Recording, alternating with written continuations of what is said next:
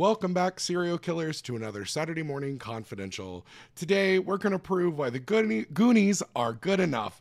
I am so excited to be on finally with our guest, Mitch Punpayak from Geek Elite Media. Mitch, welcome to the show. Oh, thank you. Thank you for welcoming me on the show. It's been a great to listen to, and I'm so happy to finally be on. Oh, thanks, dude. I appreciate it. So, for anyone who hasn't had the pleasure of listening to your podcast, tell us about who you are and the media you produce. So, Geek Elite Media is a podcast network where we essentially get. I mean, it's in that category of a bunch of people sitting around talking about a thing, right? It's not finance, it's not history, it's just pop culture talking, and we have a lot of different shows. We have a Women of History show. We have a TV series show. Like right now, we're watching WandaVision and talking about it every week and what's going on in that. It originally started as a Game of Thrones podcast, but Game of Thrones was only one part of the year, so we kept doing different shows throughout. And we usually have a pretty good time on that one. We have a comic book show. We have an interview show that I do, and we also have. Right now, I am in the midst of planning my wedding with my fiance. So we have a wedding podcast where every week we give updates of what we're doing, and we talk to vendors, and we talk to our wedding party, and basically just get a general idea of what everybody thinks of weddings and what it is they look forward to. So. Okay, so I have to ask, what is it like planning a wedding in a global pandemic when we're not really sure when everything is going to be able to happen and when we can have large groups? What has that been like for you all? So we got engaged New Year's Eve 2019, and January we started planning. So January 2020. At that point, no one knew anything was about to happen. Well, I'm sure some people knew, but we didn't know. And we had already set a date of October 9th, 2021. So we knew, it was a far ways out. And March 2020 happens, and we're like, oh, well, it's a good thing we planned really far out. We're now at, January 2021, and we're like, ooh, we really hope it's still going to be far enough out that people are going to get, vaccinated and numbers are going to be down enough that people feel safe to come out. That is our biggest fear at the moment. Like, we are still making plans. We have put down deposits for everything. Luckily, my fiance is a lawyer, and she made sure the contract said that if a pandemic is still happening, we can move it back and, not have to lose our refund. Oh, God save the Queen. Oh, that's so good. Honestly, that's so smart because I've seen so many people who have had weddings paid for 2 years, and the places are like, sorry, no refunds. And so everybody's like, I guess we have a pandemic wedding. I guess I don't, and that's just so good on your wife. That's amazing. Yes. Everyone knows this used to be Dole Whip and Dreams. I had already planned our episode. You and I had already talked about what we were doing. We were going to do a sports movie. I then, when the rebrand happened, I quickly was like, Mitch, we still have to have you on the show. And you threw out a couple and you said Goonies. And I'm pretty sure I screamed as loud as I could through text message, holy shit, we have to do Goonies.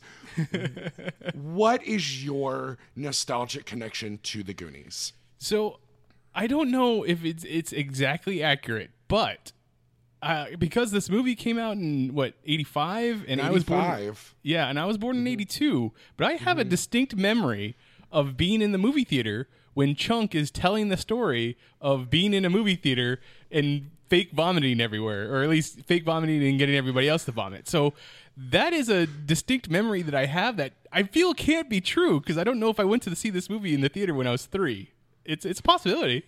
I hope you did. I love that idea. I was looking today doing some research, and I was like, of course it was made in 1985. Because, I was born in 1985, so I like to think it was a good year for entertaining things to come out. But, the list of movies that came out in 1985 that are considered iconic or cult classics is probably so long that we could do several years of podcasts on every movie made in 1985. Yes. So, I mean, I hope you did see it in the theaters. But other than that, as a kid, what was appealing to you about this movie? Oh, I mean, what isn't appealing about getting with your friends and going on a treasure hunt adventure? Like, the idea that you could put all of that together is every kid's, like, mega fantasy. Like, yeah, of course, I'm smart enough to figure this all out. Like, of course I can put these clues together. And also, I have to say, who doesn't love a good Rube Goldberg device, right? Like, it's so true. It's so true.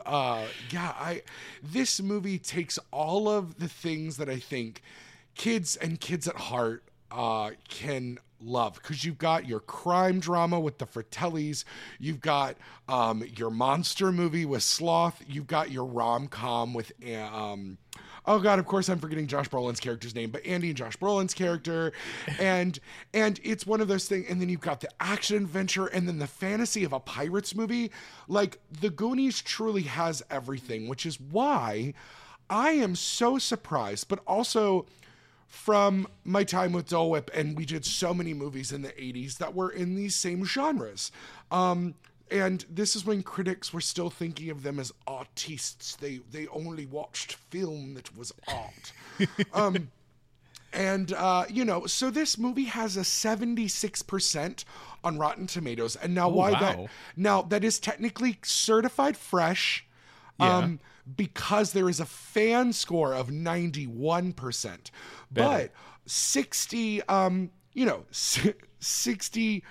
critics over, the last 35 years have said Goonies is, pretty okay. They're good enough, but, they're not great. And I strongly disagree, and I really hope we can break that down today. I mean, I really feel like Goonies sets the precedent for this type of movie. Like, it is the group of kids getting together on an adventure movie. Yes, abso-fucking-lutely. These are one of those things, and this era had so many other movies like this. I mean, just on Rotten Tomatoes alone, it says, you might also like Lost Boys, Stand By Me, Adventures in Babysitting, License to Drive, and Labyrinth. All movies that came out within several years of this movie, but also they have several of the same cast members, several of the same feeling. They are the teen group movies. Well, the preteens, I guess, for these kids, but they're, this is back when, this is before we would get the 90s shows where you've got 30-year-olds playing teenagers. We have teenagers playing teenagers. And a group of teens that would become iconic adults. Oh, yeah. All of them in their own right, I think more or less have really sustained some sort of well-knownness throughout their adulthood. And this was one of my dad's, oddly enough, favorite movies. I think we own 2 different copies of it, a VHS and a DVD, at my childhood home. And so I always have just such fond memories of this movie. And it's one that if it is on TV or the moment it comes on streaming, because everybody knows this movie is never streaming, ever, I will always watch it. Like, it's been on TV a lot recently, and I've watched it several times. Even before we had really nailed down a date for this, it was the only like non-Christmas movie on, so I was like, we are watching The Goonies, and then going back to Christmas Vacation. Christmas Vacation, yes, my favorite Christmas movie. My favorite Christmas movie as well. That and oddly enough, the Jim Carrey Grinch. But Christmas Vacation, I probably watched it every time I sat down to watch wrap Christmas gifts this year. I watched Christmas Vacation because it was on so much. Another movie that's never streaming except in like July. It'll be streaming. Yeah, it's never streaming at Christmas never time. Streaming. But like, heaven forbid, I can watch Vegas Vacation year round because who doesn't want to do that? Oh, God. This is now the National Lampoon's Vacation podcast.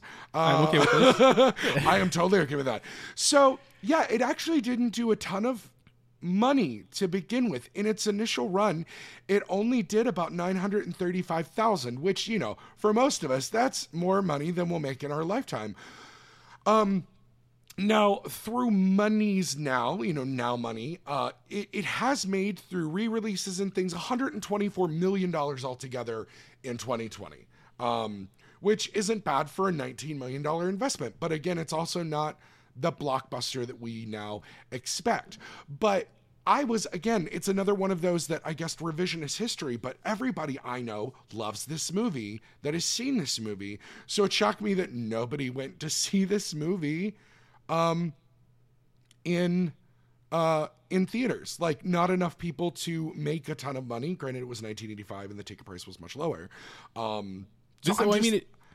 was just gonna say, it's got to be one of those found its home in VHS home rental. Like it had to have been, and because if you have, I mean, I know Spielberg doesn't direct it, but he is the producer, right? And you have him coming off of E.T., and everybody knows that this is going to be some type of family movie, and Richard Donner, I don't know, had Richard Donner done any? He'd already done Superman at this point, right? So there's a lot of prestige coming into this movie. That it didn't do well in the theaters is surprising, but that it does well at home, makes a lot of sense.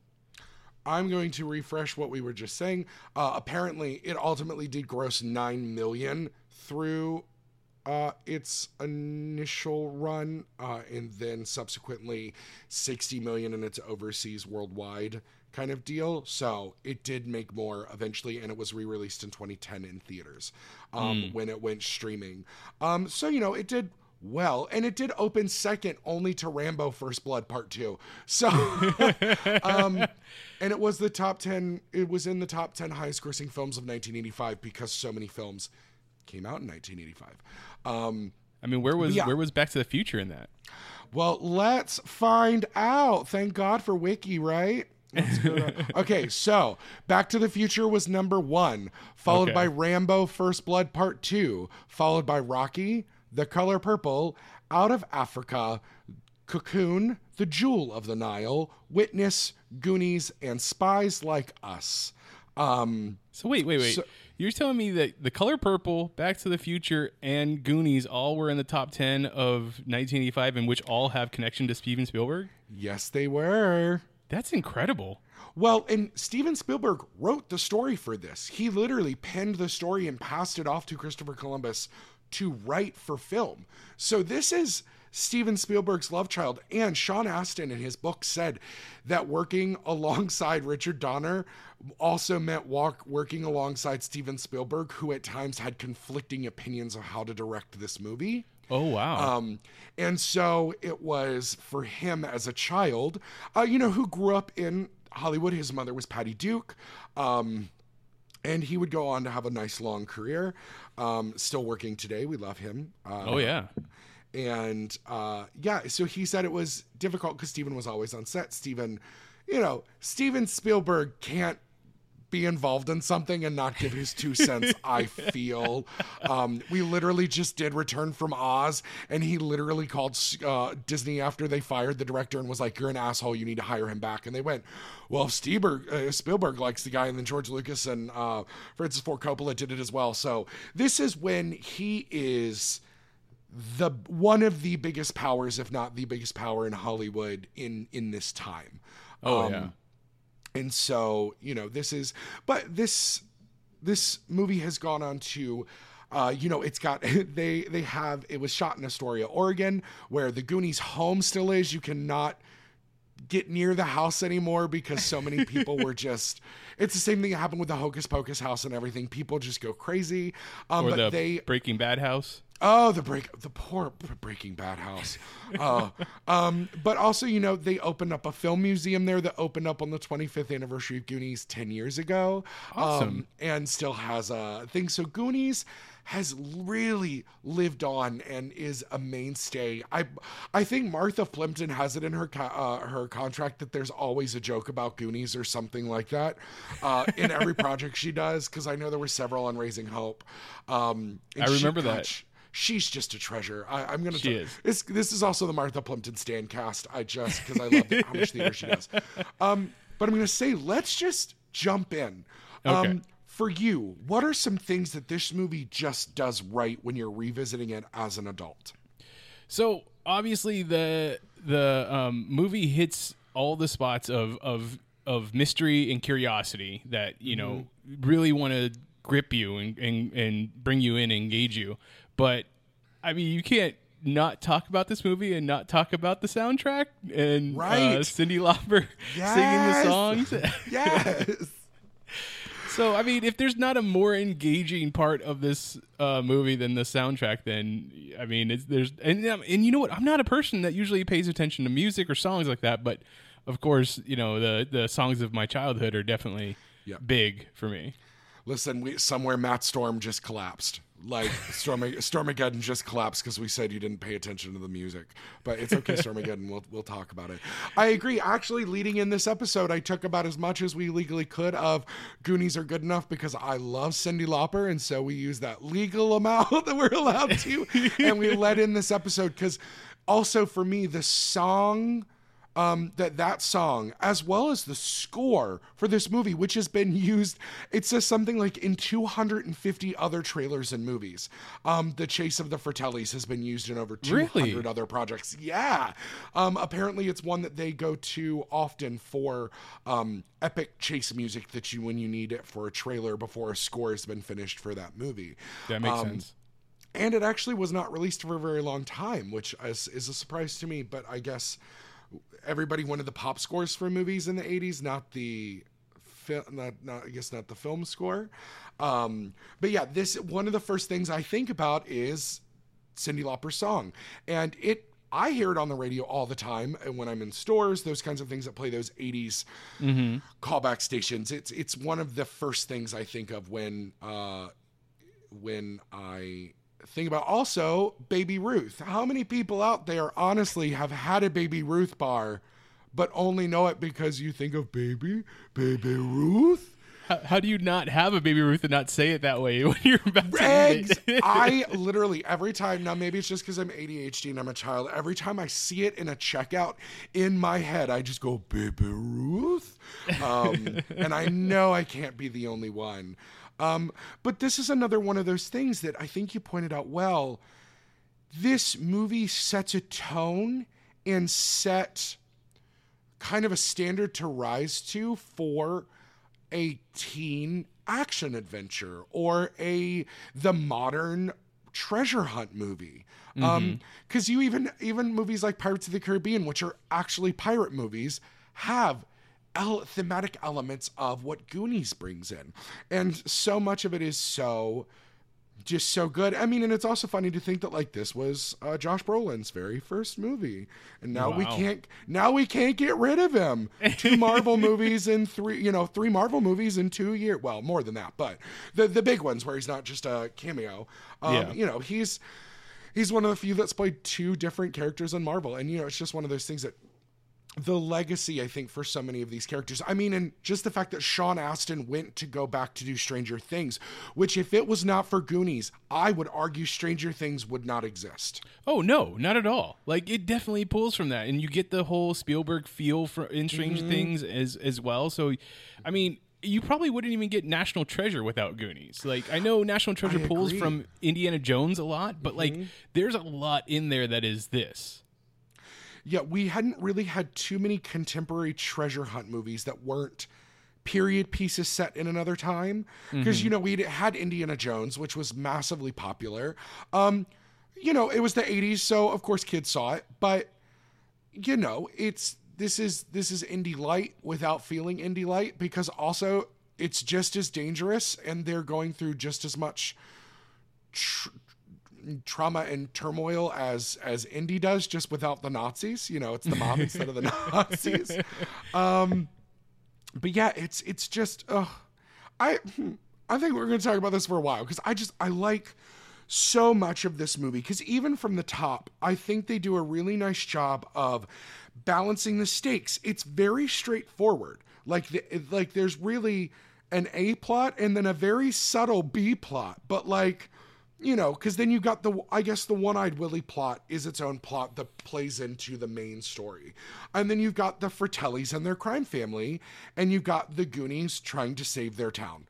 It's, it's very straightforward. It's not, this is that time where we're seeing Reaganomics and trickle-down economy and how good everything was supposed to be for everybody. But I actually think it's really interesting because for how many of us lived in communities that were really similar to the Goondocks. They weren't particularly well-off people. They were in such danger of losing their homes because of 80s early gentrification and wanting to build shopping malls and build up and make luxury beachside housing. And so it's also just we see, being a little chubby kid myself, there's, Mikey's not your typical hero. And then you've got Chunk. None of these kids are your typical heroes. And they're all those kind of outliers, which is something I really love about these characters. No, yes, the diversity of the characters is great. I mean, you have Data and Chunk and Martha Plimpton's character, and I'm spacing on it at the moment.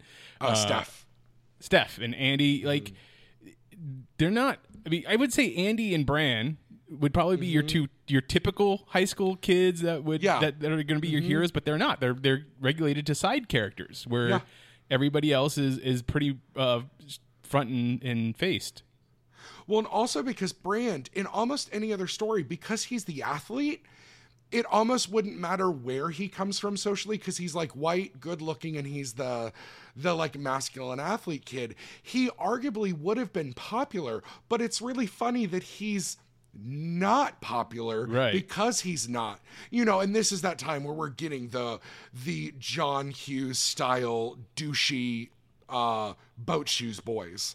And so, which that guy's, what's that piece of shit? God, what's his name? I think I've only ever seen him in one other thing, and it was just it was passing, and I was like, oh, that's the bad guy from Goonies. And after that, I've never seen him in anything else.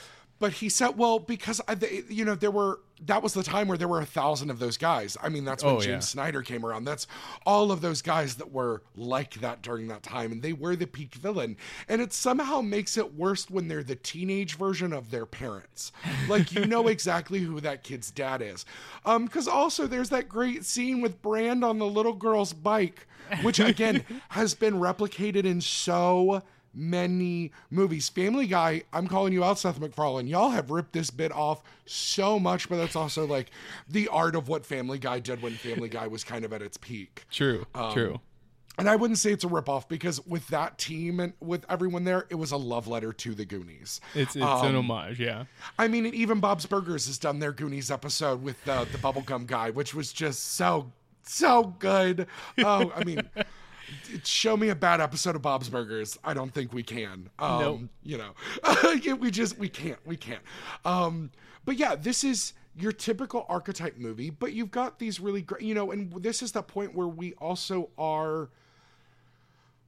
It was really easy for them to be like, okay, we're going to have one black kid and one Latinx kid and one poor white kid and one rich white kid and one kid with a weird accent or speech impediment or the disabled kid. Yeah. And so this movie is a little whiter than that, but you've got, Data, who is, fantastic. And I believe he'd already been in Temple of Doom at this point. Mm-hmm. With playing up that idea of the accent. Now that we'll get to that in a little bit. I would like to put a pin in that and come back to Data. Okay. Just because it is hard when we're talking about 80s movies to not find a few things that are a little cringy by 2021 standards, but also in a way that we understand where the film was being written from at the time. And I wouldn't say that Data there's no malice in how they wrote Data. I think he's supposed to be lovable and charming and weird, and he is lovable, charming, and weird. I mean, I know you said you were going to put a pin in it, but I just want to say, as a Asian American kid, I really looked up to the fact that I was represented in the movie. Yeah. Yes, it is very stereotypical. Yes, it's very, it could be considered cringy now, but like the idea that this kid wanted to be 007, he wants to invent things. I was like, yeah, I want to invent things. Yeah. I could do that kind of stuff, and I get it, but like to me, and I can only speak for me, is that it didn't hurt me. It only made me feel better. And this is your authentic experience too. Like, you are this kid, like he represented you all. And so I do think it was, looking back, you go, we go, oh, is the dialect a good choice? But then I go, well, what if that was just his dialect and they went with it and it's funny? Like, it's, then the booty traps thing is just so good. Again, it's another, anytime someone says booby trap, I have to go, you mean booty trap? It's just, again, I didn't realize until I was older how coded I was by this movie. Oh yeah. And how interesting it was. But I think something for me that it does as a designer now, looking back, the idea that One-Eyed Willie's boat is fully built and designed for this movie is huge. Like Ash Blodgett, I had Ash Blodgett on to talk Pirates of the Caribbean, and they only used like one full-size boat for that, two maybe, and then built like the sets and everything. But otherwise, they literally built it in that alcove and just like had it and like shot everything on the boat, which I think now they would never do. But for this movie, it's so fantastic. Oops, sorry everyone. I mean, that is incredible. To make the whole boat like that. I mean, all the scenes in this, I know that a lot of it is shot in sound stages and stuff like that, but like there's so much great stuff in just the set dressing and stuff like that. Like, and watching it now, you know, you watch a lot of things from back then and now with higher crisp, you know, pictures and stuff, and you see the flaws. I didn't really remember seeing too much bad in this. Yeah. Nope. They were showing the most HD, and we have I'm very blessed to have a very large high definition television in my living room. It's not mine. Actually, you know, thanks to a Disney cast member who just left it on the sidewalk of our apartment building, it's ours now. Hey, there you go. Hey yo, but yeah, it's. Oh, and there's so much that even like the Fratelli's restaurant, you know, this is, something I think interesting before I move on from the boat. They actually use so much of the boat that was left over at Pirates of the Caribbean during their 1986 refurb at Disneyland. Oh, wow. So Disneyland, the Goonies live in your Pirates of the Caribbean, which to me is amazing. It's like this double inception of really cool things, again, that inform each other. And I mean, how many of us... I dare say there's got to be people out there who haven't ridden Pirates of the Caribbean at this point, but like, how many of us have ridden Pirates of the Caribbean? And just those little, you know, I was at Universal the other day, and knowing that there are actual props from E.T. in that ride at Universal Studios to me is just so cool. So yeah, but I just, you know, this is one of those things. Christopher Columbus, this is an interesting way to kind of pick apart his evolution, because I think we look to what Christopher Columbus has done recently, and we look at like Percy Jackson and the first two Harry Potter movies, and we go, well, those were all choices. And then, you know, we get back to, you know, the Rent movie, which is, you know, fine. And then some of, you know, his brilliant work in the early 90s and late 80s as a director, to then this as a writer. I think this is just one of those moments where we see so much of his talent as a writer that I always would go, hey, if Chris Columbus wanted to write another Goonies movie, I wouldn't be mad. Because of every time I revisit this, I just go, God, I love so much of this movie, and the script really has a lot to do with it. That's fair. Now, yeah, I mean, the fact that you would have to keep all the different moving parts in mind while writing this, because not only do you have the kids and their adventure, you have to understand the One-Eyed Willie story, where, you know, how it would work somewhat backwards from the ship to back to getting to the kids. Then the Fratelli side story of, you know, what it is that he was originally in jail for, you know, all the different bodies that they seem to have everywhere in and then, you know, a third kid of Ma Fratelli that is just chained up in a basement.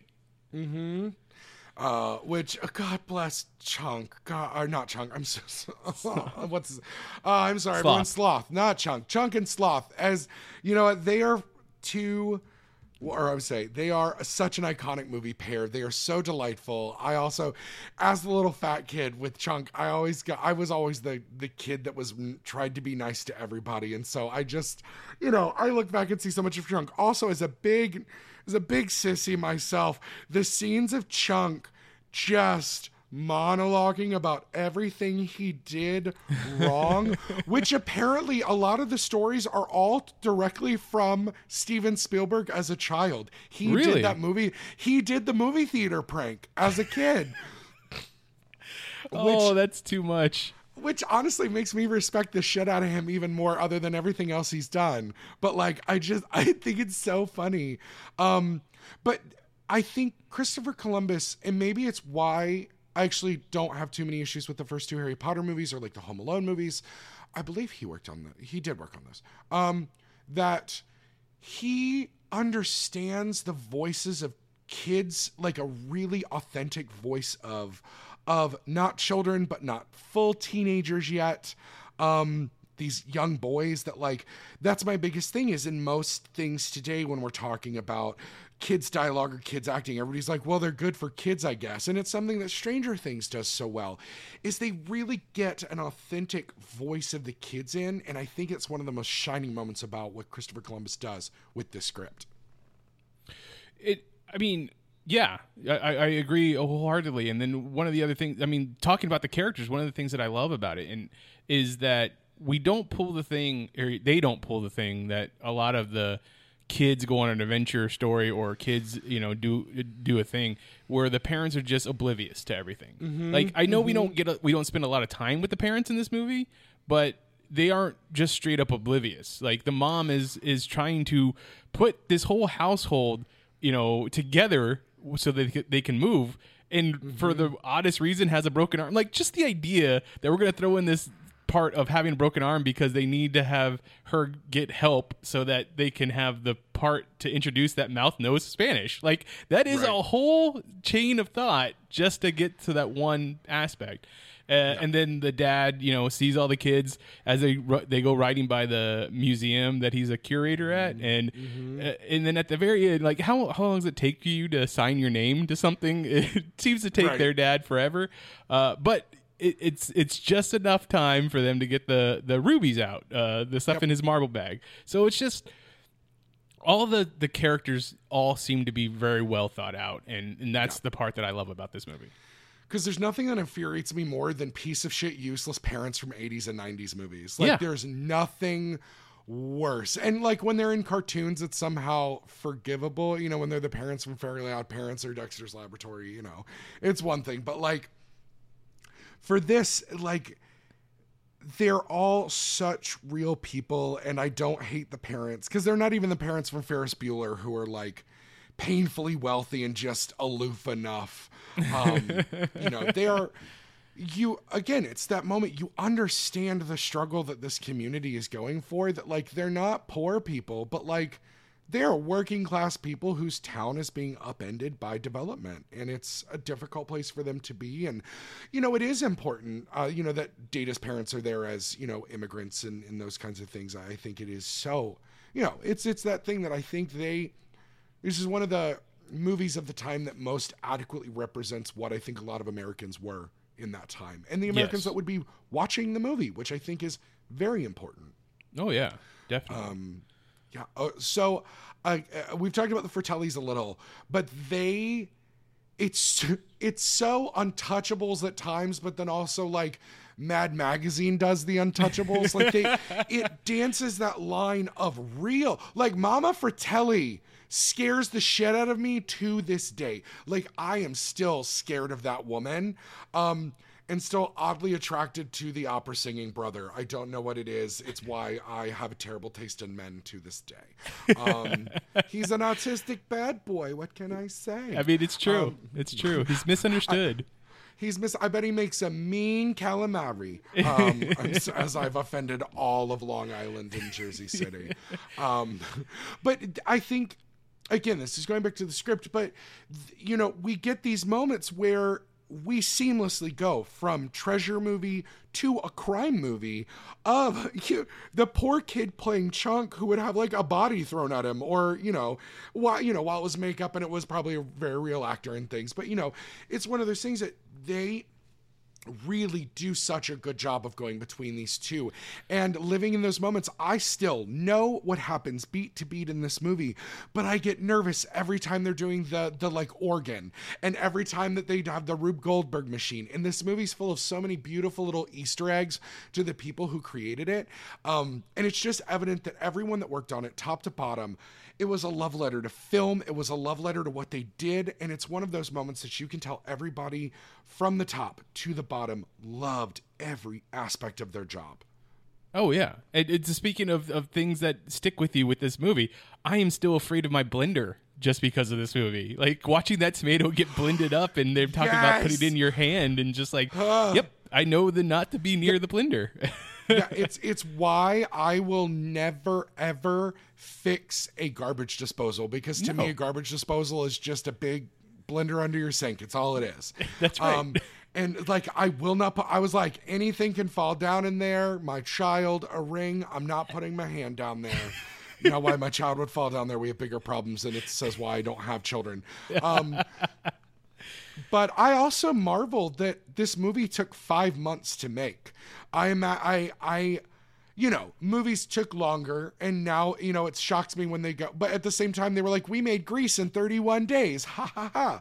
You know, I mean, Grease, the trickiest part was the flying car.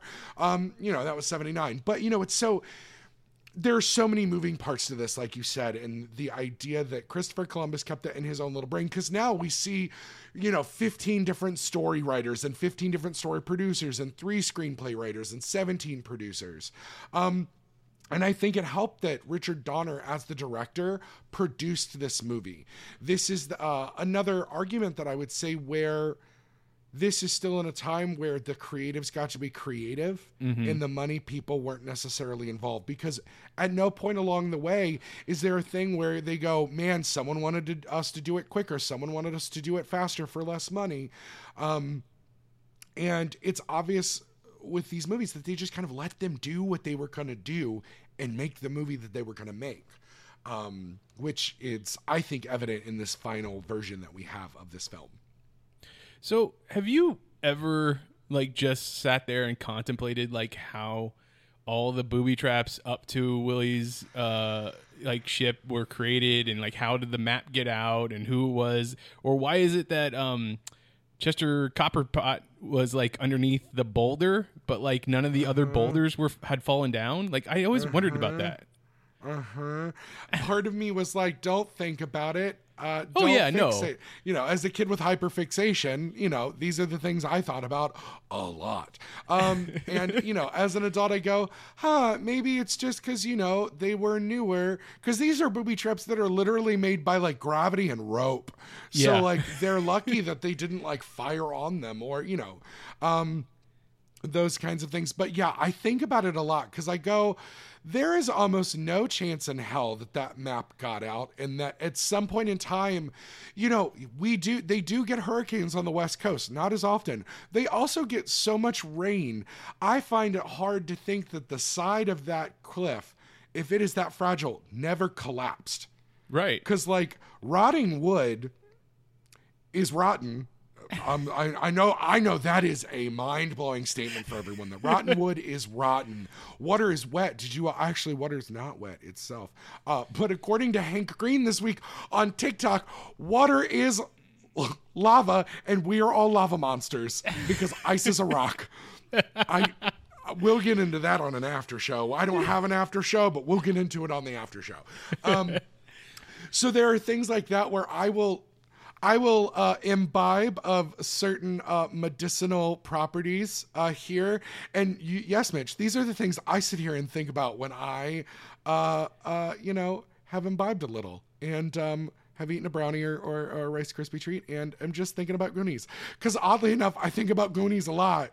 So, or, you know, like I said, I do watch this movie often.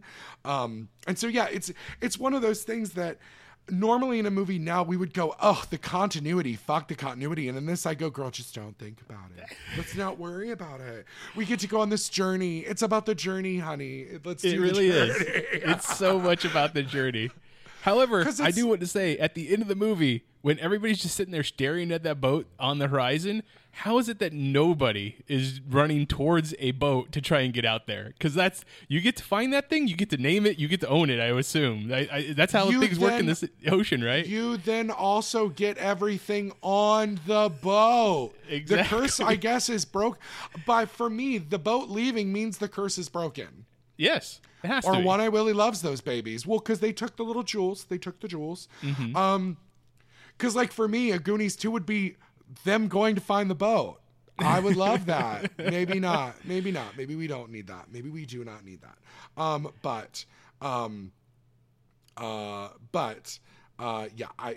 We don't need that. But, it would be, but I said the same thing. I was like, I don't get why nobody goes after that boat. If these people are that hard up for money, or they could really save the town and literally out buy the town, and I guess this is a more modern idea, but it be owned by the citizens of the town, and so the land just couldn't be bought. It's one of those things that I go, yeah, those are those moments where those kids were like, we almost died so many times, can we please. I also have to say, I'm so happy none of the kids died in this movie, because it is the 80s and early 90s. Kids died all the times in movies, and I'm so glad none of them died in this movie. No, yeah, it would definitely have been a different type of movie if Data had actually fallen to his death and impaled on spikes. Like, how terrible would that have been at that point? And yes, you're absolutely right, correct. They come so close to dying so often, and if it wasn't not just for the booby traps that the pirates left behind, but the Fratellis who were shooting at them regularly, like. They're just either too bumbling of criminals, or they're just not good enough, or I don't know. Like, I mean, I guess they're just good enough to pull off a small town heist to get out of prison, but also not good enough to outwit 7 kids. I don't know. Yeah, how is it that if you have dead bodies that you're transporting through your fake restaurant, why do you let the kids in to give them quote unquote water? Also, do you know what I have learned from true crime that I have become obsessed with as an adult? The more suspect your business looks, the shadier you actually are, and the closer you are to being caught. So, if I were the Fratellis, I would. The scariest thing would actually have been if Mima Fratelli had been this squeaky clean, restaurant icon, and they were running the restaurant, and then shadier things happened. I think that would have actually been crazier to me. Now, again, this is adding way more layers to this movie that's already got a lot of layers. But it's why is nobody in this town going, oh, it's this summer place, it's closed? But I was like, if y'all have been in there, that has not been open any summer recently. Ask Brownwater. That building is not up to code. It is condemned. There is no way they've got, it's the 1980s. Who knows about health code? But, that's when you got Cokes doing cocaine in the back. Okay, I'm kidding. If you've been to a Chili's recently, let's be honest. If you've been to a Chili's recently, why are you eating in a restaurant during COVID? There you go. But two, your chef definitely did a line of cocaine while they were waiting for your chicken crispers to come out of the microwave. So but there were all these things that if they had made them a little squeaky clean, because they do dance that line of Italian stereotypes, but also It's a crime movie, so of course they are, and I'm not mad about it. And I, half of my friends who are all Italian, their families are all like this, so I'm not mad about it. But it's one of those things where those are those moments where I start to look at it and I go, oh no, my sweater's pulling just a little. I start to pull it just a little and I go, oh no, let's not think about it. But at the same time, also then you've got Sloth screaming, and no matter what you do, you can only play Dean Martin so loud to drown out your disfigured monster of a son downstairs. Now let's talk about that. I mean, coming into let's do it. We have to. Modern times, we don't want to see anybody chained up to a wall in a basement or anything like that. Nope. But the fact that this is a gentleman that has miraculously survived and is really well muscle toned for being dropped as a baby repeatedly is another type of special that is going on in this movie. Yeah, and it's one of those things where Sloth would be so different now, because this is that thing, and we have to dance that line of is there a lot of ableism in this movie with that character and with Chunk to a point? Yes, there is. But also, Sloth saves the day. Sloth is a hero. We love Sloth. He was played by wrestling, and wrestling was huge at this time. It's still huge, but this is when wrestling is.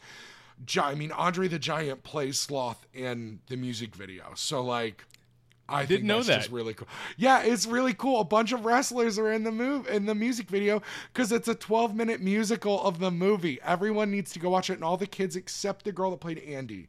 What's her name? It's right here. Carrie Green. Yes, Carrie Green.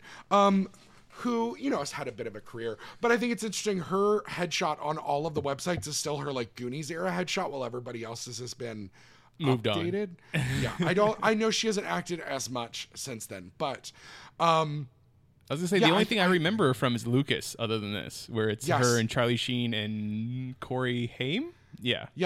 Yeah, they've literally said the movies she's known for are Goonies, Summer Rental, and Lucas. That's right, Summer Rental. I love that movie too. But her wiki does show her active through 2012 as a performer. But that they also count any times you show back up to do interviews. But like she also doesn't do much of the, anytime there is a convention or anything, she doesn't really do the let's come back and talk about it. I think she did the most recent one with Josh Gad. She did. The Reunited Apart. Yeah. I mean, because honestly, you look like a piece of shit when you don't come to a reunion that's you literally can sit in your living room and do. You look awful by not doing it. But I mean, they even had Richard Donner, Steven Spielberg, Christopher Columbus, and Cyndi Lauper were all on that same reunion. Like, say what you will about Josh Gad, but like the projects that he got to do the reunion. So like, don't pause right now. Wait until you get to the end of the episode, but then go watch. The reunion is still on YouTube on Josh Gad's channel. It's so cute. I watched it earlier today, kind of prepping for this. And then they did another one in December where they did a live reading of the full movie script. Oh, wow. I didn't know about that. Yeah. Oh, yeah. Josh Gad played Sloth. Jean Smart played Mama Fratelli. Kristen Bell was Irene Walsh. And Carrie Elways was the narrator. Nice. They did it for charity, and they raised $130,000 for donations for the charity No Kid Hungry, which... I also have never heard any of these actors speak poorly about their time in these movies, despite Corey Feldman kind of coming out about the terrible things that he endured as a child. Correct. And as a younger actor, which, that's its own podcast right there. I hope he's got one. I would love to have a podcast of him talking about that. That's a lot of trauma to go through on a weekly basis. But it's one of those things that... this cast is just so fond of it, and I love that about, because we love when the stars that were in the things we love what they did, and so I love that they love what they did. But yeah, it's that thing with Sloth of, I don't know how I would do it differently because he is deformed, but he's abused, but he gets that hero moment. We assume, but it is that thing where I go, if I have to put one issue that is my issue with this movie, I'd say it's that idea that like, because he was dropped on his head, he had to be deformed, which meant that he was a monster. Right. But I like to think that Sloth, would go on to live with Chunk's family, and he becomes Ron Perlman. And so then Ron Perlman can play Sloth in the sequel. I mean, how exactly does that work also? This is a gentleman that, has been living in a basement for whoever knows how long, and then the authorities are like, sure, you can just go live with this new family. I mean, he is an adult, so I guess that's okay, but he's got the mind of a child, so they probably would need to assess him first. And the strength of like 10 adults. Like that's, and John Matsuka, who played him, unfortunately has passed away. Mm-hmm. Which is a bummer. I almost want to see John Cena play him now. Or The Rock or something. Not really. They do lovely work. But, it's one of those things that it's hard, but I don't know how to talk about it in a way that I would have done it differently, especially in 1985. Right. And I don't know. I mean, obviously, I wouldn't do the, like, Elephant Man.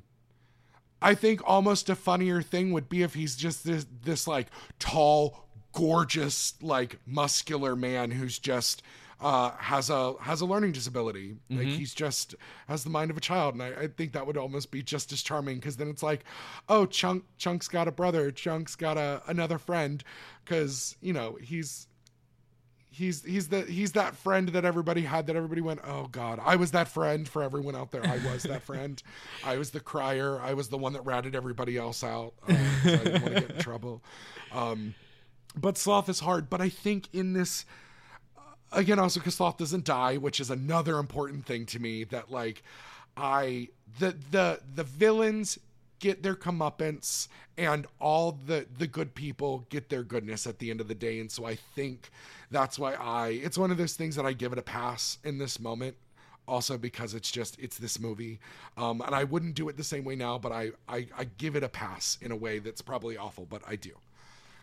I mean, that's fair. And I would say that one way that you could do it is that they kept him chained up because he obviously has a sense of right that is much better than the rest of his family. So maybe he would be the one that would turn them in, and that's the reason why they keep him tied up down there, kind of thing. So, or they.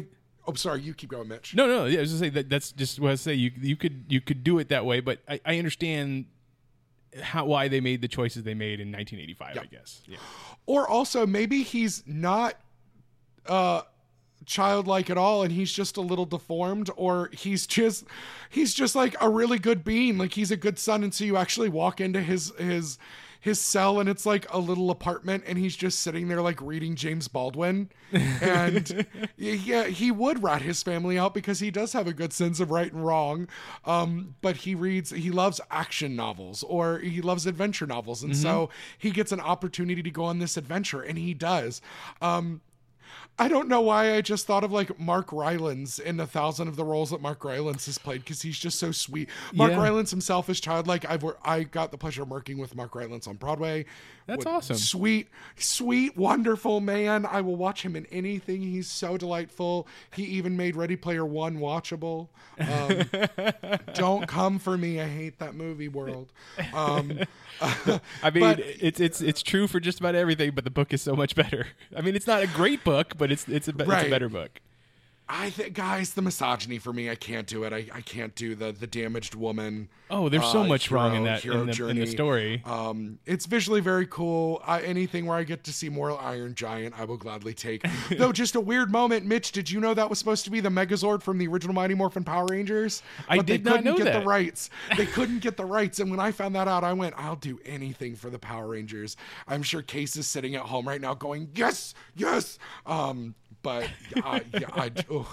again, this is not a Ready Player One podcast or a Ready Player Two. But yeah, I think there are, I guess now that we're thinking about it and I'm kind of picking this apart, this isn't another pass, but this is the one thing where, that I would change, because you could even leave.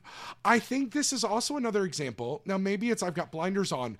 I don't find too much of how Andy and Steph are treated necessarily as misogynistic and kind of damaging as a lot of the women's roles were for their types during this time. And I actually think there's something really beautiful and sweet about Bran's attraction to Andy. I think it's really sweet. And I think it's one of the few movies from this era where there's not something, and maybe I'm missing something just because there are moments in this movie every time I watch it, I go, oh, I forgot about this. Oh, I forget about this. Well, I mean, maybe I might be being naive, but like Andy, decks Troy when he keeps, trying to look down her skirt or look up her skirt, actually. Steph never is smitten with any one particular guy. Like, yes, her and Mouth have a scene at the end, but it's not the same. And I don't know if it necessarily passes the Bechdel test when they're talking about the jewels that they find. And that's because that's probably the only time they're not talking about a boy. But other than that, they're not the prize to win, and they're also not in the damsel in distress most of the time. Well, and Steph, because Martha Plimpton is really beautiful in her very unique way. Like, she's one of those women that just has such an amazingly unique look that is still very gorgeous. And she has those wonderful, giant, round glasses on. And so she's still beautiful, but, like, she looks so different from Andy, but they don't make her the dumpy best friend. They don't make her the dowdy best friend. She has almost more agency than Andy does for a lot of this movie, because she has has the independence outside of having a love interest, which I really love. Mm-hmm. And I Plus- think the two of them. Yeah, go ahead. I was just gonna say, what is it that she's doing at the very beginning of the movie when they're introducing all the kids? I know she's like dipping her head into water, like getting a crab or something. Yeah. Yes, something like that. Oh God, I feel dumb. I just watched this movie 2 days ago. Yeah. Yeah, that sounds right. So I mean, I just always wondered, what is it that she does when she's not hanging out with Andy? Like, what was her plans for that day? Well, and I love that Andy's not the only girl. I love that Steph gets to come along and like she gets to be a little bit of a ball buster, which I love. And you know, it's one of those things where, and it's not. She's not Sloane from Ferris Bueller. She's not the like dripping sex kitten at 16, which is something I really do appreciate. I mean, Andy has that naivete and innocent quality that a lot of, you know, the special girls of this time had. But this was also the time where we've got these really interesting characters like the women in the John Hughes movies, which we don't think of necessarily super progressive now, but like for the time, they were redefining what women did and like how women looked at themselves in film, which I think is still important. Well, I mean, can we talk about like the how Andy, and I'm not knocking her for this, but it doesn't matter what situation they're in throughout the whole movie. She is ready to make out with Bran. Like, she wants to get with him at every... Like, they are being chased by the Fratellis. They are in the middle of the water where, supposedly, earlier on, there was an octopus that we never got to see. Right. And, you know, the building... The cave is falling down around him. All these things are happening, but she's still got that energy of, I'm going to make out with this dude. I'm getting it. Listen, even looking back now with my teenage eyes, I am always ready to also make out with Brand. Not because he's a young fellow, but like Josh Brolin has never not looked hot. Josh Brolin has always been hot. Young me thinks it. Now me thinks it. Cable was almost too attractive in Deadpool 2. I was like even as Thanos, he was handsome as Thanos with that ball chin and the purple skin. I went, all right, Daddy, snap those fingers. Let's take out half these people. Let's go. You, me, the universe. So, I mean, I don't fault her for that. Also, because that's that idea of like women owning their sexuality. Yes, which I exactly. think is very important. Yeah. I mean, that'd be that WAP energy now, right?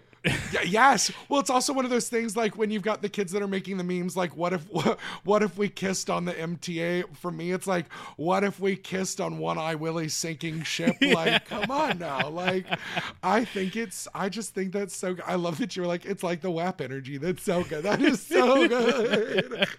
That's so good. Oh, but yeah, I think it's so different than the other women. I mean, and especially if we're looking at comparing Goonies to Lost Boys, which again, it's the same, it's very different genres because I would still call Lost Boys like light horror. Yeah. But it's even so different than, oh God, I can't remember her name. Who is in that? It's right here.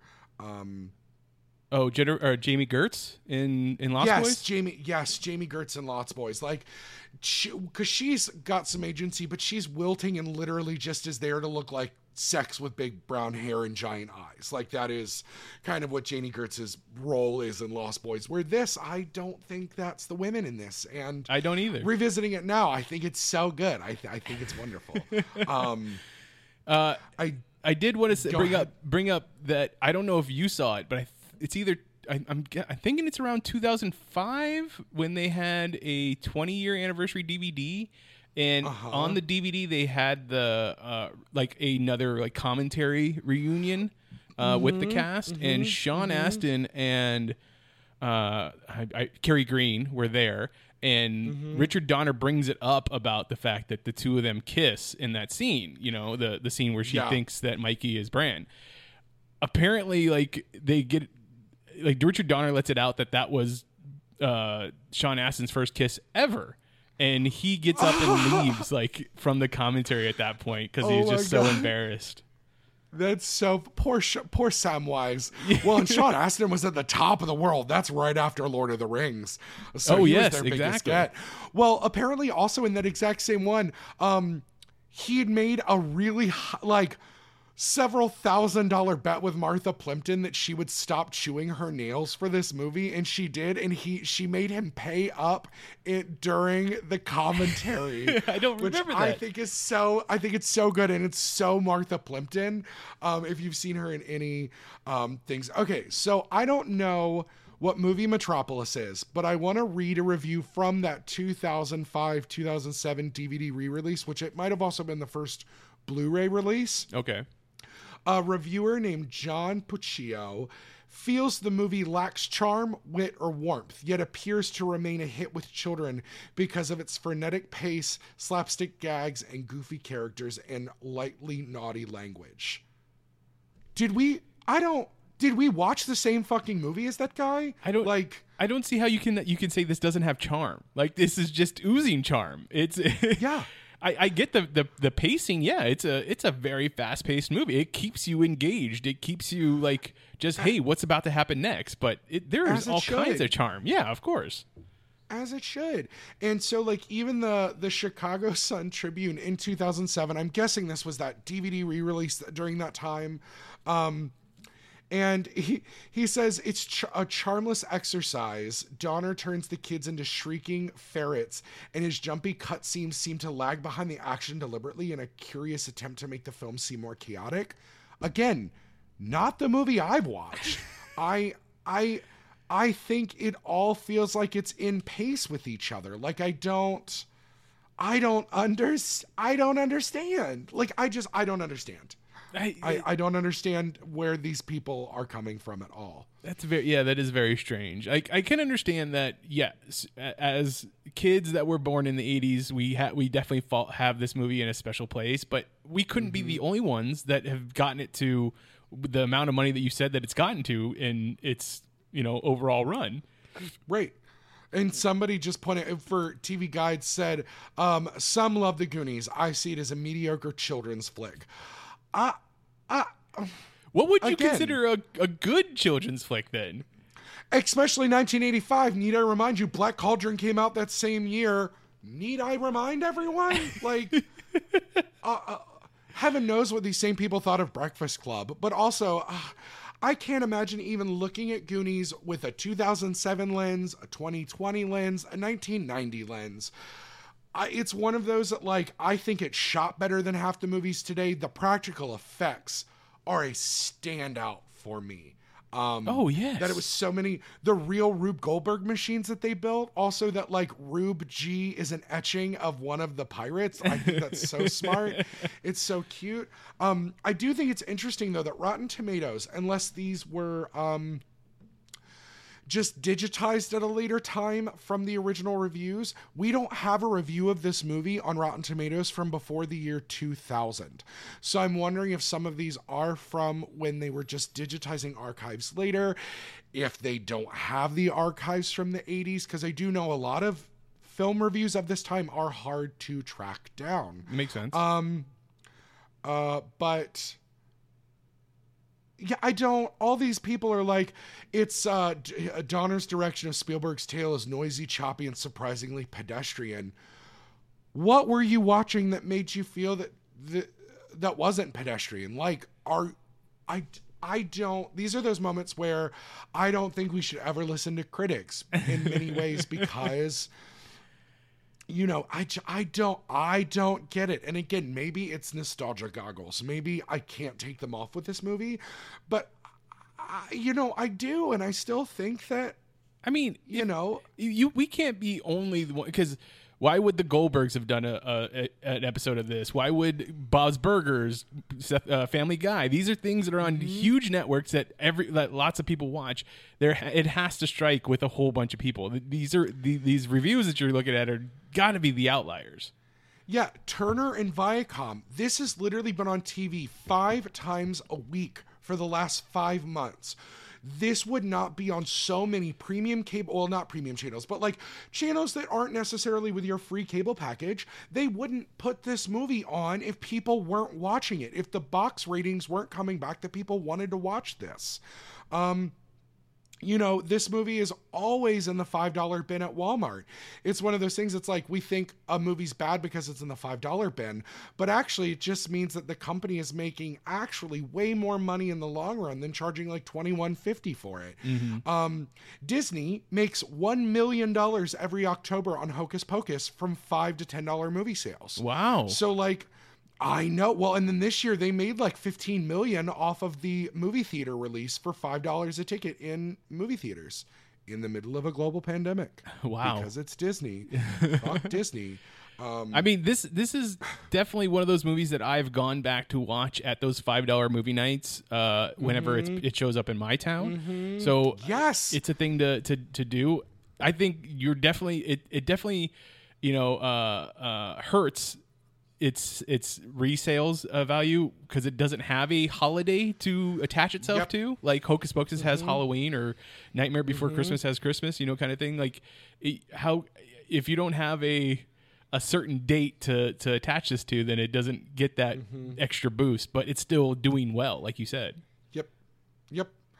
And I think this is so rewatchable. I encourage everybody who thinks, because also we can't be the only ones that like jokes about Goonies or thinks about Goonies every once in a while. It's like, you know, it's like Adventures in Babysitting isn't the best movie, but I say in conversation, I'm just the beautiful blonde babysitter with the blues, like at least once a week. Like, you know, it's just those moments that like, this movie kicked off so many people's careers, and I think that has to be acknowledged. And I don't think those kids would have kept getting hired if they weren't recognized from this movie or they were all in slews of movies during this time, because we had, you know, Stand By Me, which I think came out before this. When did this come out? Oh, you don't tell me. Yes, you do. Hold on, where are you? Oh, Rotten Tomatoes is the fucking worst now, because now they only have when it went streaming. They don't have when it was actually released in theaters anymore. I forget Will Wheaton was in Stand By Me. Yep. Oh, River Phoenix, poor River Phoenix. Jerry O'Connell. a chubby Jerry O'Connell. That's right. What's Jerry O'Connell doing now? Right in, Jerry. Are you out there listening? I know you were married to Rebecca Romaine Stamos for a while. Is he not married to Rebecca Romaine anymore? Oh wait, maybe she married him after she dumped John. Yes. Which, okay, good for her, but like John Stamos, okay. Again, I don't know him as a human. I know that man has the old original Disneyland sign in his fucking backyard because he's the biggest Disney fan in the world. Wow. John, if you're listening, I'd love to have you on the podcast. That makes a lot of sense. I have a story. Tell the story. This is a tangent. It's it's not Disneyland. Now. Okay, so it was myself and a group of friends. We went to Universal Studios in Hollywood. And at the time is when Stamos was on ER. And him and the redheaded doctor on that show, and I can't remember the actor's name, but he was in Mystery Alaska and Critters and stuff like that. They were going into the not the special like star entrance. It was just like the entrance where you have the pass, the annual pass or the local pass. Yeah. And they had hoodies up, and I'm sitting there outside of my group of friends, and I'm like, I think that's John Stamos over there. And my friend just turns around and goes, John Stamos? And they just booked it inside. Like, it was hilarious. At the moment, I was thinking it was Disneyland, but no, it was Universal Studios. So it's a tangent, but far off tangent. Your friend ruined it for everyone. You could have met him. I know. Oh, well, did you know John Williams also wrote the non-organic music for this film? I did not. This is chock full of people. Yeah. Well, I mean, you also had Frank Marshall and Kathleen Kennedy, a very young Kathleen Kennedy, as executive producers. I mean, yeah, honestly, a surprisingly small cast, which I think is what kind of makes this movie rather successful, is it's got like 15 people in it. At most. Yeah, like 15. And that includes the like one-off people that we just see like flipping past. Which, if you think about the scene with the sheriff's deputy, that's Richard Donner, the director of the film. That's right. And the film's cinematographer, Nick McLean, is Mouth's mother. Oh, okay. Yes. We love that's funny. It was like, we love a female cinematographer, but he is a man. He was just playing the mother? Yeah, just playing Mouth's father. I can't read, everyone. It's okay. I have a master's degree, but I can't read. It's fine. I'll tell you another thing that this movie has done to me. It made me for a very long time afraid of using a public toilet in case reverse pressure shot you into the air. Right? That is one of those scenes that it's one of the few like non-believable otherworldly moments in this, but I love it so much because it's that like Pee-wee's Big Adventure scene. I like that style of something you would have seen in Pee-wee's, of like they're underground and just all the pipes in the whole town are just up and down, and you've just got all of the water shooting out at all of the people. It's just it's one of those hijinks moments that's just done so beautifully and so well for this movie that I love. Mm-hmm. It's so good. Mm-hmm. Now, is there anything, looking back on it, watching it as an adult, that you would change? It's okay if there's not, but is there anything that you would tweak? Anything, other than us talking about the, not questioning the historical timeline or historical what happened in the history? Is there anything you would change about this, or anything you would want to see done differently? Honestly, no. Like, because it plays out the way that it really should. Like, there's not there's not really any addition. The only thing that I guess I would change is the one piece of dialogue that they kept about the octopus when they cut the whole scene out. Like, as a child, to me, I was like, why are they lying to the cops when this whole real adventure and dangerous situation happened to them, but they're talking about an octopus? It's not until, much later when I'm an adult finding out that there was a scene where an octopus attacks them, and it gets cut out completely. But if you watch it on TV, which is why I'm encouraging anybody who still has TV, the 5 people out there with TV, it only comes with my apartment for free. That's the only reason why I have it. It is both. There are 2 large cutscenes that are in all TV broadcasts and one of them is the octopus scene. No way. Is in the TV broadcast. Yeah, it's quite fun. It's very interesting. And so if it is on in the middle of the night, I was up one night, couldn't sleep. It was not in that broadcast, which I thought was weird, but it was in the like daytime prime time. And it's not in the home video releases, even like the Blu-ray release of it. I've never seen this scene, so I need to go check it out on TV or hopefully find it on YouTube somewhere. Yep. Oh yeah, I'm sure we can find it on YouTube, and I will locate it if it is on YouTube, and I will put it on our social media. But yeah, no, I think it's so interesting that they do add it in, because it doesn't actually add too much time to the movie, which makes me go, I wonder why it got cut. But, it is already an hour and 51 minutes, which for a kid's film is kind of long. Yeah.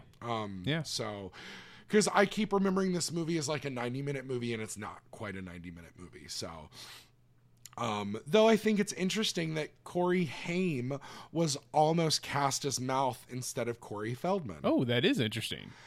And the 2 had not met at this point, and then they were later cast in Lost Boys together, and then they would star in 6 more movies together.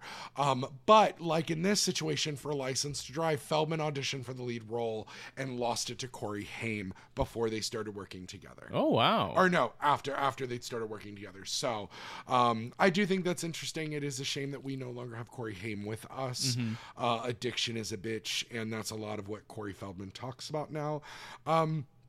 Though sometimes hearing the stories are a little incoherent, but again, working through trauma is difficult for people. So, that's the whole thing, but it is a bummer.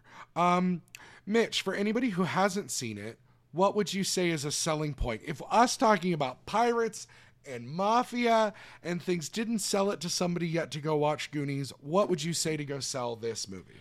I would say that if you want that sense of adventure that you get in certain movies, like Indiana Jones or National Treasure, like this is the movie for you. Yes, it is centered around kids, but it's not treated like a kid's movie, so to speak. It's not Baby's Day Out like kind of thing. It's seriously a movie where these kids are working their way through puzzles, and if you like that kind of thing, then this is the movie. I mean, the part where we're getting to the organ that you talked about earlier. Yes, you have they have to figure out that playing the organ is what's going to get you to the next level, so to speak. Like, and once again, the whole, like, in English the words rhyme, but in Spanish they wouldn't rhyme, so I don't understand why it would be written that way, but hey, that's just me.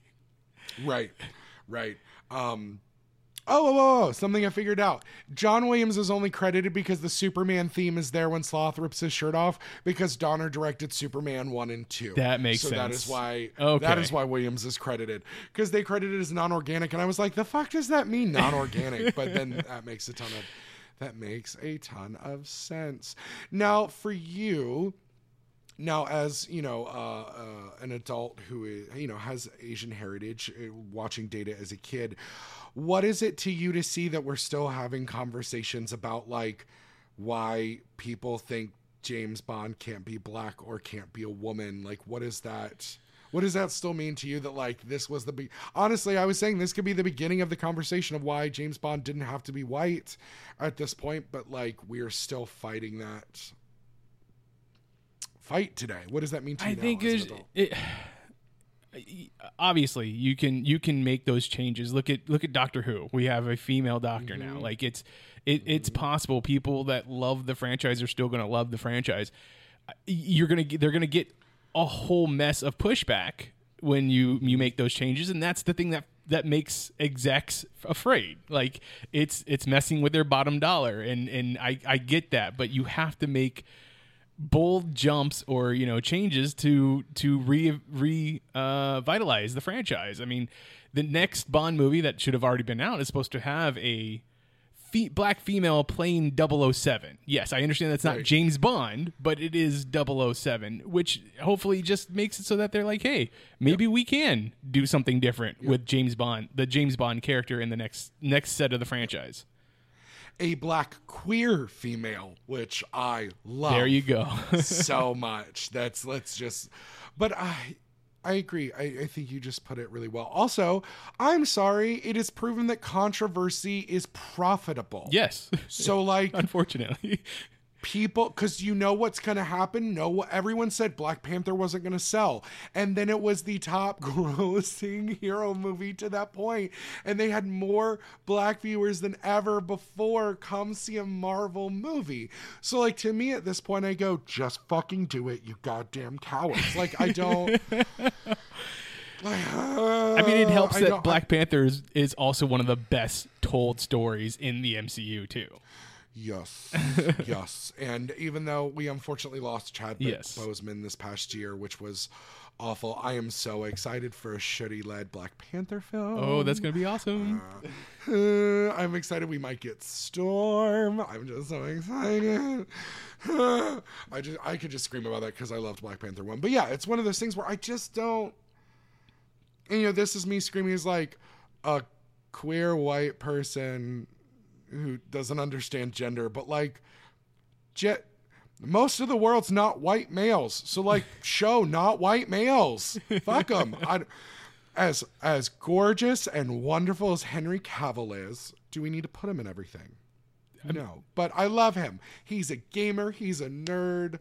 I want the best for him because he is unabashedly himself. But I mean, I would love it if we were able to just go to more people for more roles. Yeah. It is weird to watch the same handful of people do the lead roles over and over again. I get it. There are certain people that are just box office draws. Like, hey, you're going to put Michael B. Jordan in something, people are going to come watch it. And great. Michael B. Jordan's a great actor. But I'm sure there are a lot of other people that would also love to be in things. Yes. Yeah. Yep. There are some. I mean, I know I can count on two hands a handful of young African-American men who do exactly what Michael B. Jordan does just as well and are just as handsome. So, like, because that's a mug I could look at all day. It's like Tessa Thompson. I will put her in anything. I will watch her in anything. But, you know, she doesn't have to be in everything. There are, you know, it's that idea of, you know, a lot of my African-American friends who are all musical theater performers, they're like, we love Cynthia Erivo, but every time you need a mezzo belting black woman, it does not need to be Cynthia Erivo. But you know what? You know, Cynthia, we love you. And I think that that's what the best thing. There are lots of problems with all the many streaming platforms that we have now, but it is also the best thing about it that we can get all these other people to become stars because there are so many new avenues for, hey, I need a Cynthia Erivo type, you know, kind of thing. And that's your next person. Well, and like, honestly, because of like things like Stranger Things and Mandalorian and WandaVision now, oh my God, episode 3 just came out the day that we are recording this. I was gooped. I was gagged. I was screaming this morning because I have a group text with our buddies Case and Pat Edwards, and that we scream about WandaVision, and I just went, I said something was going to happen and it happened. This never happens. No, I don't want to wait another week. But we're seeing that, like, you know, the kids from Stranger Things, like Joe Kearney, who plays, is that his name? Yep, Joe Kearney. Steve. Yep. Steve, him and the hair, like, the chances of him probably getting picked out to become a movie star might have, you know, when he probably looks like 1,000 other guys that would have been at the same open calls as him. But like, because he got to be featured 3 different ways on 3 different seasons of Stranger Things to kind of show what he does beautifully. Or like Kiernan Shipka, like, she's been in a ton, but like getting her to be able to like really stretch her wings on things like Sabrina and everything, and show that, like, you know, the script isn't great for that show, but she kind of makes gold with those scripts. We're seeing with all of these streaming movies and things, or the fact that like the Beanie Feldsteins of the world are doing well and we want to see her in more movies. It's just like, I love that we are at this point where we are able to consume so much media at all times that we have more people that are in our mental kinetosphere that we want to cast and see in things, which I just love. Mitch, it has been amazing having you on the show. Are there any other thoughts you have as we start to wrap up here? No, I think we hit it all, and I think we did super happy that you made time for me to be on your show. Like, this has been so fun. Please. Well, and when I switched over from Dole Whip to Saturday Morning, this is the kind of content that I wanted people to bring. Like, when my friend Laura was like, let's do Gem, I was like, yes. And when you were like Goonies, I was like, yes. So, you know, it's really just an excuse, one, for me to watch things I haven't watched in a while. And so thank you for literally coming on the show and bringing this movie with you. Where can people find you in all of your shows? Because you sound like me and everybody over on Certain Point of View that have too many shows to know what to do with and a job outside of the internet. So where can we find you online? Please follow me on Twitter. I am at Mitchipedia. GEM stands for Geek Elite Media. So like, I just do my branding. I try to make sure that everything goes back to that. I really feel like we do have a podcast just for about everybody on Geek Elite Media. So if you search that on any social media, you will be able to find us.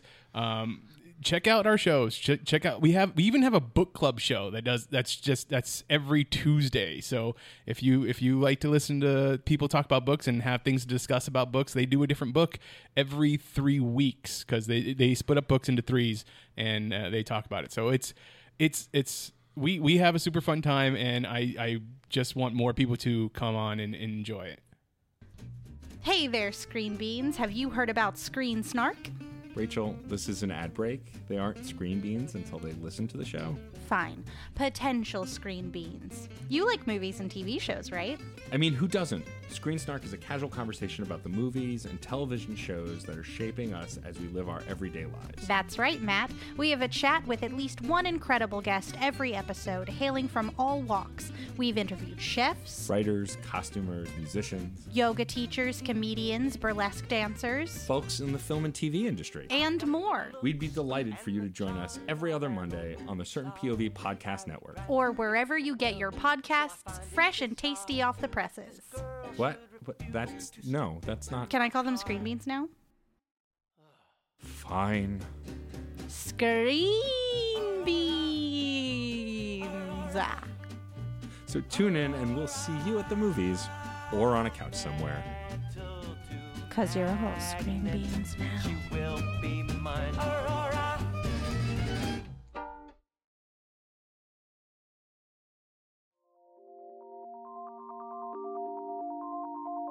Thank you, as always, for listening to Saturday Morning Confidential.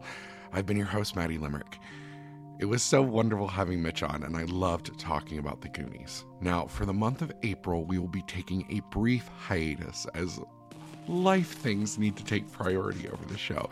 But we will be back at the beginning of May with SwampCon 2021 digital convention from the University of Florida. We're really excited. We're hoping to announce soon what we'll be doing. And then that week, I will also be joined by actress, funny person, and theme park worker, one of my best friends, Rachel Bodner, as we take a deep dive into the controversial classic Twilight. Yep, that's it, y'all. We are finally tackling Twilight. So join us then.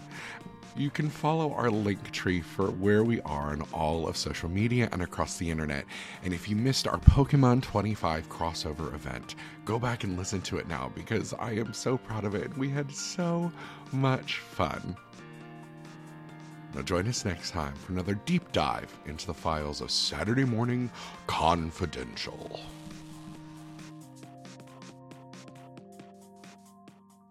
CPOV. CertainPOV.com.